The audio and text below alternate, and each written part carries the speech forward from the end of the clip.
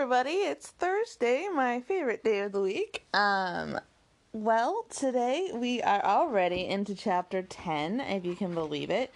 The chapters have all just been so short. They've been flowing by. Flying by is the expression. I don't know why I said flowing.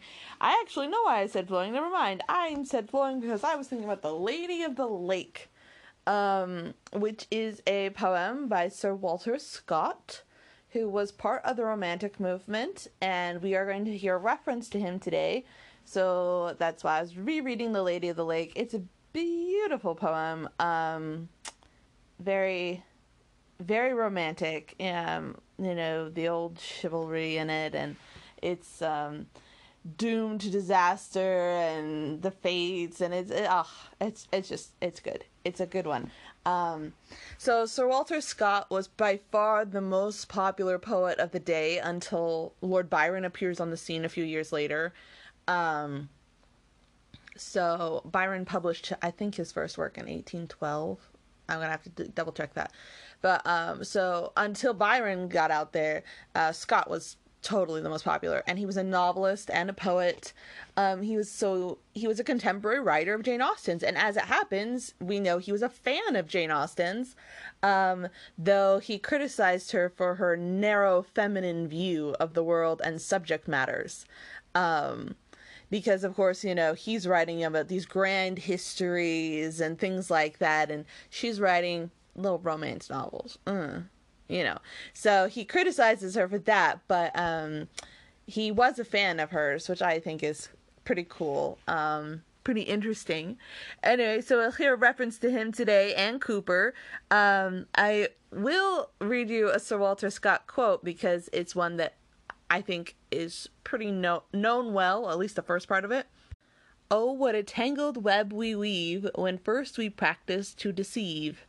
And that tangled web we weave thing, that's pretty well-known line, I think. Anyway, so that's Cooper. We'll talk about, Scott, Sir Walter Scott, and we'll talk about him today.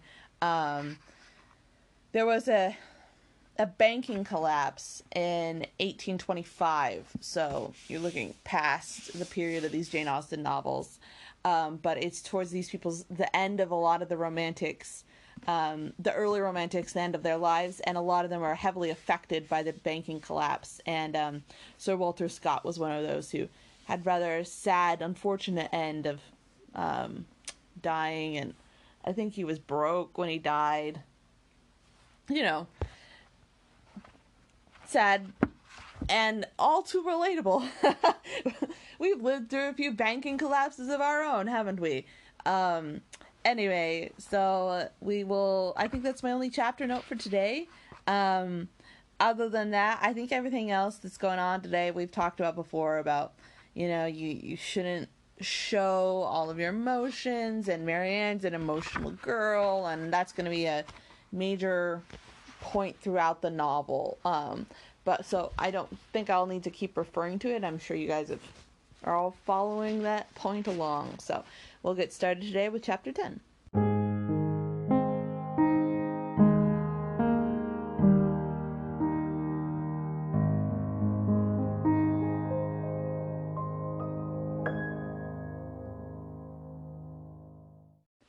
Marianne's preserver, as Margaret, with more elegance than precision, stilled Willoughby, called early at the cottage the next morning to make his personal inquiries. He was received by Mrs. Dashwood with more than politeness, with a kindness which Sir John's account of him and her own gratitude prompted, and everything that passed during the visit tended to assure him of the sense of elegance, mutual affection, and domestic comfort of the family to whom accident had now introduced him. Of their personal charms he had not required a second interview to be convinced. Miss Dashwood, meaning Elinor, had a delicate complexion, regular features, and a remarkably pretty figure. Marianne was still handsomer. Her form, though not so correct as her sister's in having the advantage of height, was more striking. Her face was so lovely that when in the common cant of praise she was called a beautiful girl, and truth was less violently outraged than usually happens. Her skin was very brown, but from its transparency her complexion was uncommonly brilliant. Her features were all good, her smile was sweet and attractive, and her eyes, which were very dark, there was a life, a spirit, an eagerness which could hardly be seen without delight.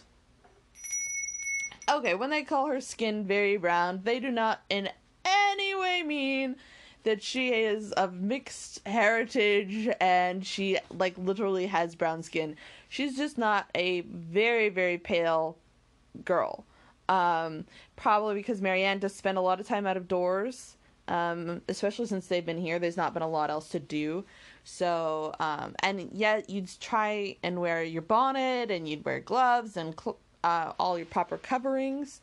But in general, she would be called brown because she wasn't milk white.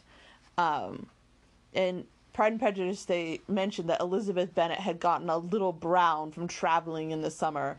And I just had that feeling that it didn't take very much color on someone's face to be called brown. And it's just a light tan. I, personally, have no idea what a tan is. I have two shades, lightly pink and very pink. Those are my shades. I would love to be called brown. That's never going to be one of the descriptive words. The nicest word I ever heard somebody call my skin tone was seashell pink. You know, like the inside of a seashell, how it's like creamy white and pink at the same time. It's the nicest description I've ever heard used of my skin tone. I use it constantly when I'm trying to describe white, pink people like myself in writing. Anyway, so, brown, yes. From Willoughby, their expression at first was held back, but by the embarrassment which the remembrance of assistance created. But when this passed away, when her spirits became collected, and when she saw that to the perfect good breeding of the good gentleman he united frankness and vivacity, and above all, when she heard him declare that music and dancing he was passionately fond, she gave him a look of such approbation as secured the largest share of his discourse to herself for the rest of his stay. It was only necessary to mention any favourite amusement to engage her to talk. She could not be silent when such points were introduced, and she had neither shyness nor reserve in their discussion.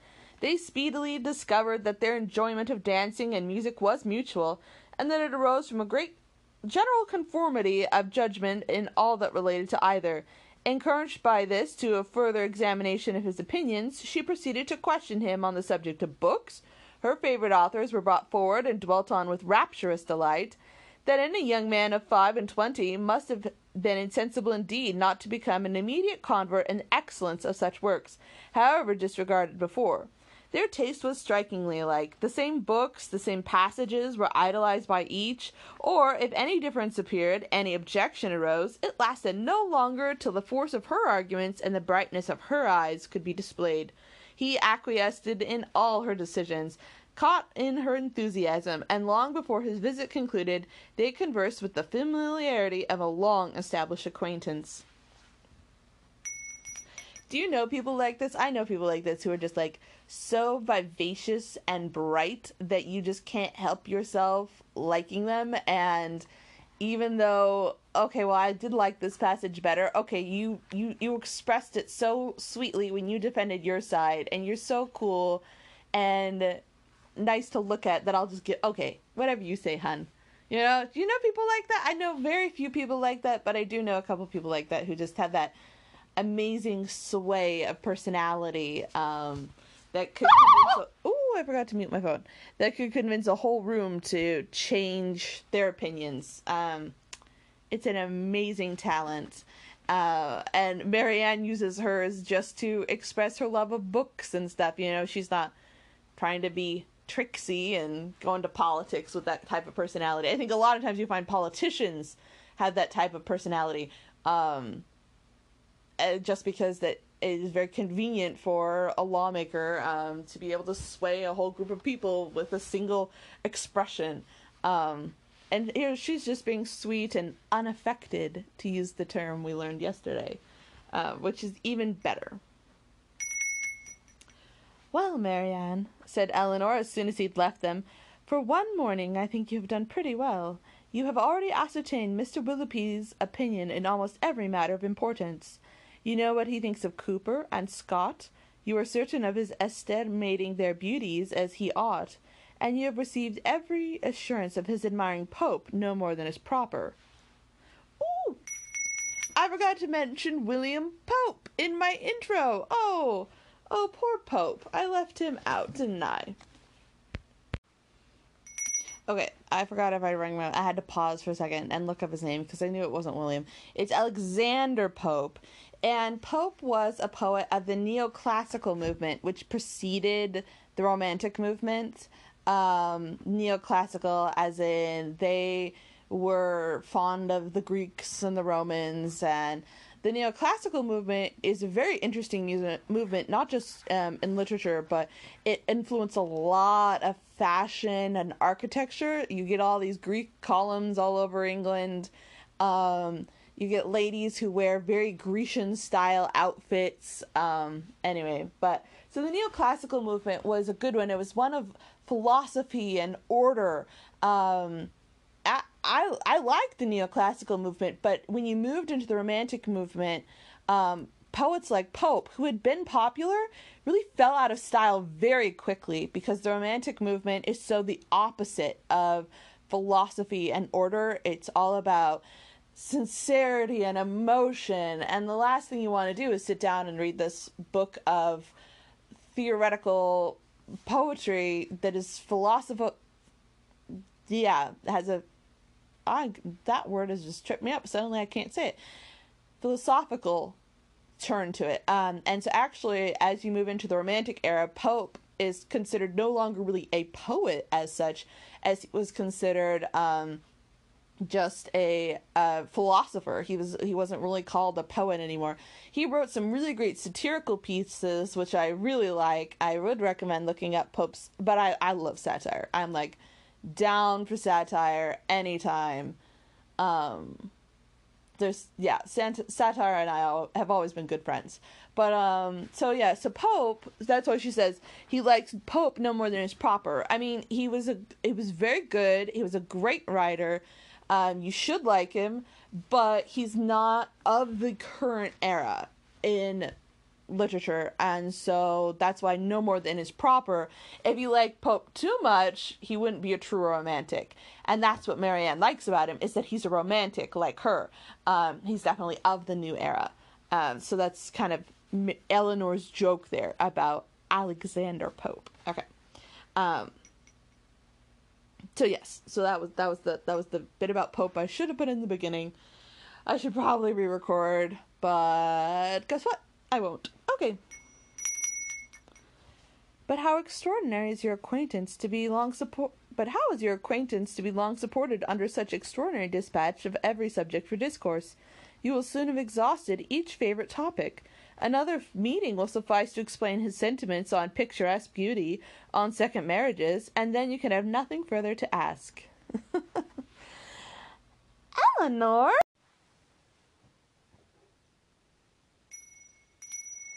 Sorry about that. That was my phone ringing. Certain people's calls, even though I had eventually muted my phone, some people I have, placed on priority so their calls come through. I'm going to try and I forgot to mute my phone already. Oh my gosh.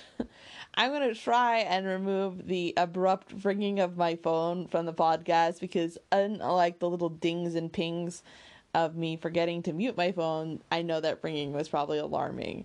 But Anchor has not been very easy for me to edit things out, which is usually why I just kind of accept my recording as is and don't try and edit anything. I will give it the old school try. But in case I failed, I'm mentioning it.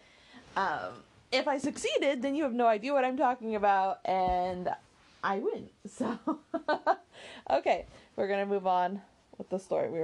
Marianne was speaking to her sister. Eleanor, cried Marianne, is this fair? Is this just? Are my ideas too scanty? But I see what you mean. I've been too much at my ease, too happy, too frank. I have erred against every commonplace notion of decorum. I have been open and sincere where I ought to have been reserved, spiritless, dull, and deceitful. Had I talked only of weather and the roads, had I spoken only once in 10 minutes, This reproach would have been spared. "My love," said her mother, "you must not be offended with Eleanor. She is only in jest. I should scold her myself if she were capable of wishing to check the delight of your conversation with our new friend." Marianne was softened for a moment. So, Eleanor was not telling Marianne that she should have been spiritless, dull, and deceitful, but Eleanor was reminding Marianne that, yeah, you should have been a little less open. You chatted really openly about your thoughts and opinions when it was not a thing for young girls to do. I'm gonna again quote Pride and Prejudice. Elizabeth Bennet gets in trouble for speaking so decidedly for one so young. It just wasn't a thing for young ladies. So Eleanor wasn't expecting Marianne to be unopinionated and totally closed off, but she was saying that you were really open with this guy and we really just met him. You might be asking yourself, how did one ever get to know other people if young ladies are not supposed to talk to people? That is a good question, and my only answer is very, very slowly. Acquaintances were just formed really, really at a gentle, slow pace, and oftentimes you did get married before you knew too much. There's a funny line, again, in Pride and Prejudice about it's better to get married to someone before you have spoken to them too much, because you'll know too many of their defects. I'm paraphrasing, but it was kind of a humor sort of take on the day's opinions about talking openly. Anyway. Willoughby, on his side, gave every proof of his pleasure in their acquaintance, with an evident wish of improving it, could offer. He came to them every day to inquire after Marianne was his excuse, but the encouragement of his reception, to which gave every day greater kindness, made an excuse unnecessary, for it had ceased to be possible by Marianne's perfect recovery. She was confined for some days to the house, but never had any confinement been less irksome. Willoughby was a young man of good abilities, quick imagination, lively spirits, and open, affectionate manners. He was exactly formed to engage Marianne's heart, for with all this he joined not only by captivating person, but a natural ardor of mind which was now roused and increased by the example of her own, and which recommended him to her affection beyond anything else. His society became gradually her most exquisite enjoyment. They read, they talked, they sang together. His musical talents were considerable, and he read with all the sensibility and spirit which Edward had unfortunately wanted. In Mrs. Dashwood's estimation, he was as faultless as in Marianne's, and Eleanor saw nothing to censure in him, but a propensity, in which he strongly resembled and particularly delighted of her sister, of saying too much what he thought on every occasion, without attention to persons or circumstances, in hastily forming and giving his opinion of other people, in sacrificing general politeness to the enjoyment of the undivided attention where his heart was engaged, and in slighting too easily the forms of worldly propriety. He displayed a want of caution which Eleanor could not approve, in spite of all that he and Marianne could say in its support. Marianne began now to perceive that desperation which had seized her at 16 and a half of ever seeing a man who could satisfy her ideas of perfection had been rash and unjustifiable. Willoughby was all that her fancy had delineated in that unhappy hour, and in every brighter period, as capable of attaching her, and his behaviour declared his wishes to be in that respect as earnest, and his ability as was strong. Her mother, too, in whose mind not one speculative thought of their marriage had been raised by prospect of his riches, was led before the end of a week to hope and expect it, and secretly congratulate herself with having gained two such son-in-laws as Edward and Willoughby. Colonel Brandon's partiality for Marianne, which had been so early discovered by their friends, now first became perceptible to Eleanor, when it ceased to be noticed by them. Their attention and wit were drawn off at his more fortunate rival, and their rivalry on the other, which the other had incurred before any partiality arose, was removed when his feelings began really to call for the ridicule so justly annexed to sensibility. Eleanor was obliged, though unwillingly, to believe that the sentiments which Mrs. Jennings had assigned to him for her own satisfaction were now actually excited by her sister, and that, however a general resemblance of disposition between the parties might forward affection of Mr. Willoughby, an equally striking opposition of character was no hindrance in the regard of Colonel Brandon. She saw it with concern, for what could a silent man of 35 hope when opposed to the very lively one of 25? And she could not even wish him successful. She heartily wished him indifferent. She liked him, in spite of his gravity and reserve. She beheld him in an object of interest. His manners, though serious, were mild. His reserve appeared rather the result of some oppression of spirits than any natural gloominess of temper. Sir John had dropped hints of past injuries and disappointments, which justified her belief of his being an unfortunate man, and she regarded him with respect and compassion. Perhaps she pitied and esteemed him the more because he was slighted by Willoughby and Marianne, who, prejudiced against him for being neither lively or young, seemed resolved to undervalue his merits. "Brandon is the kind of man," said Willoughby one day when they were talking of him together, "whom everybody speaks well of and nobody cares about, whom all are delighted to see and nobody remembers to talk to." "That is exactly what I think of him," cried Marianne. "Do not boast of it, however," said Elinor, "for it is injustice in both of you. He is highly esteemed by all the family at the Park, and I have never seen him myself without taking pains to converse with him." "Then he is patronized by you," replied Willoughby. "It is certainly in his favour, but as for the esteem of others, it is a reproach in itself. Who would submit to the indignity of being approved by such a woman as Lady Middleton and Mrs. Jennings, that could command the indifference of everybody else?"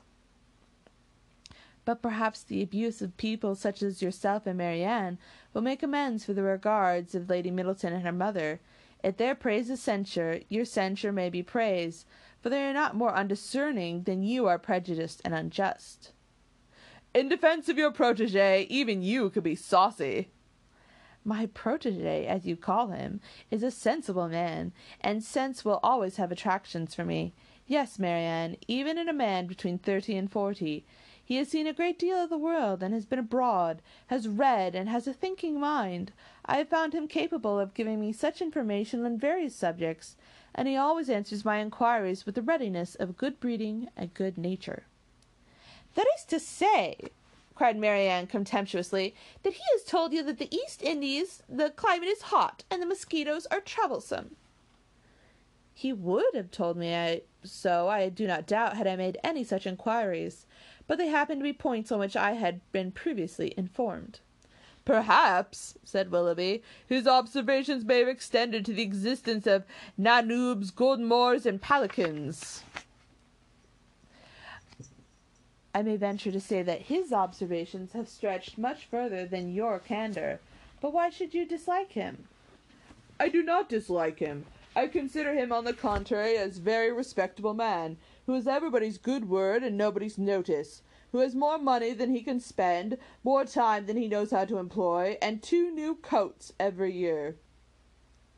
"Add to which," cried Marianne, "that he has neither genius, taste, or spirit, that his understanding has no brilliancy, his feelings no ardour, his voice no expression." "You decide on his imperfections, and so much in the mass," said Elinor, "and so much with the strength of your own imagination, the commendation that I am able to give him is comparatively cold and insipid. I can only pronounce him to be a sensible man, well-bred, well-informed, of gentle address, and I believe in possessing an amiable heart." "Miss Dashwood," cried Willoughby, "you are now using me unkindly. You are endeavouring to disarm me by reason, and convince me against my will, but it will not do. You shall find me as stubborn as you can be artful. I have 3 unanswerable reasons for disliking Colonel Brandon. He has threatened me with rain when I wanted it to be fine. He has found fault with the hanging of my curricle, and I cannot persuade him to buy my brown mare. If it will be any satisfaction to you, however, to be told that I believe his character to be in all other respects irreproachable, I am ready to confess it, and in return for an acknowledgment which must give me some pain, you cannot deny me the privilege of disliking him as much as ever." End chapter 10.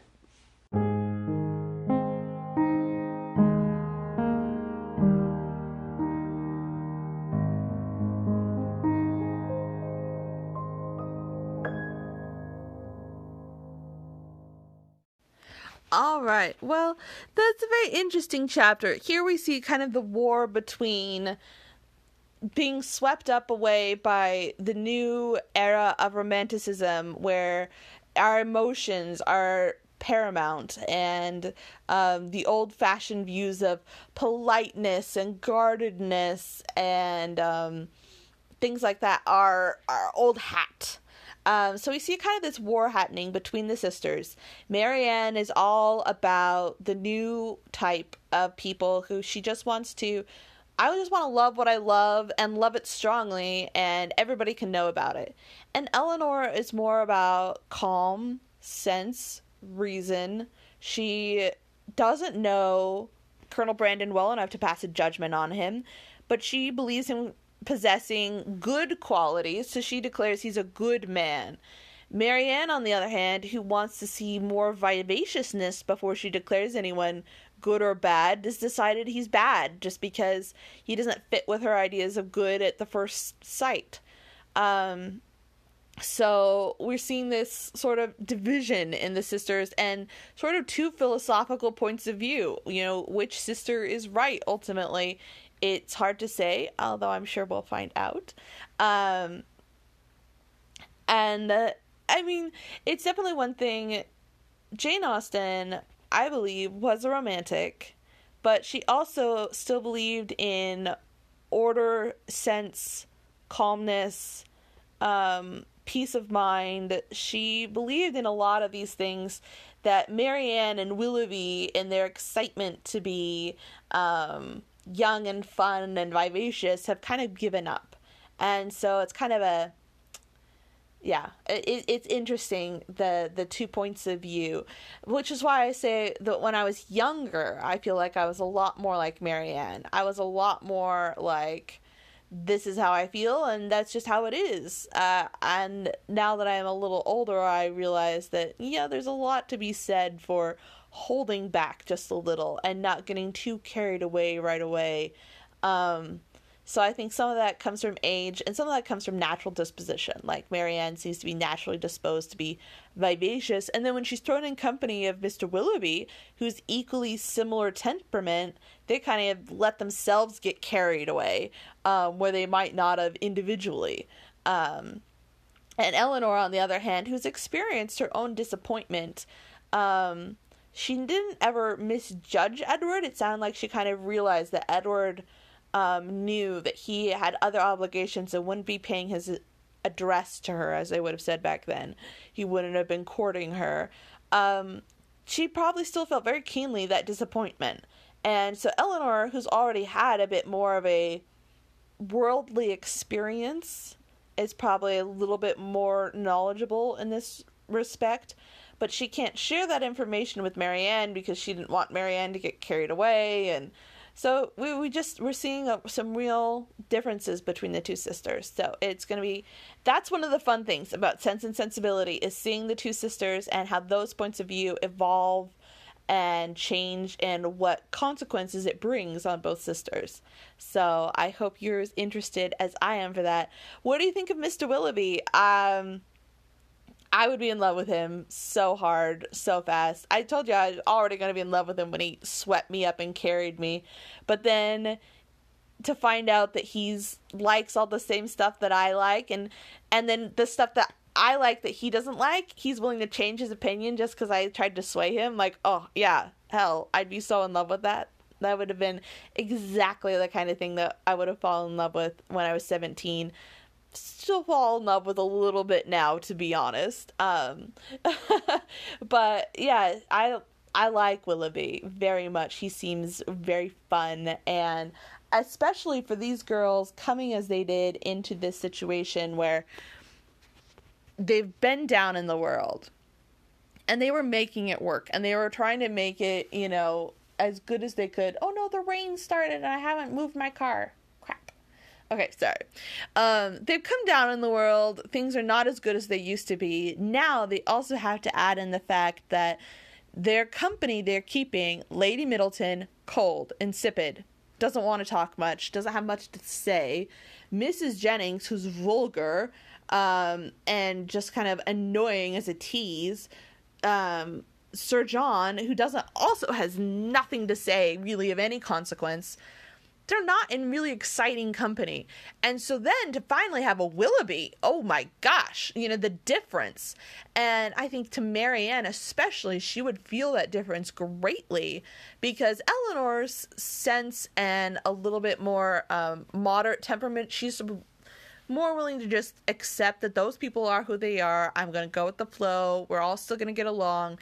Marianne was a little bit more bothered by these people. And suddenly she has someone who not only is super fun to be around, but also says that he's bothered by those people. So she gets justification in her own feelings. Oh, yeah, I could see where Marianne would be especially open to falling in love at this point. So we'll have to keep an eye on that as we go. Like I said, the rain has started. I have to move my car. We're expecting hail and more down branches, and my car is under a big tree at the moment. So protected from hail, not so much from the branches. So I'm going to go move my car, and I wish you all a happy Thursday. Rainy weather is my favorite, so I'm delighted as soon as I can move my car. So wish me luck, and I'll talk to you all tomorrow. Bye for now.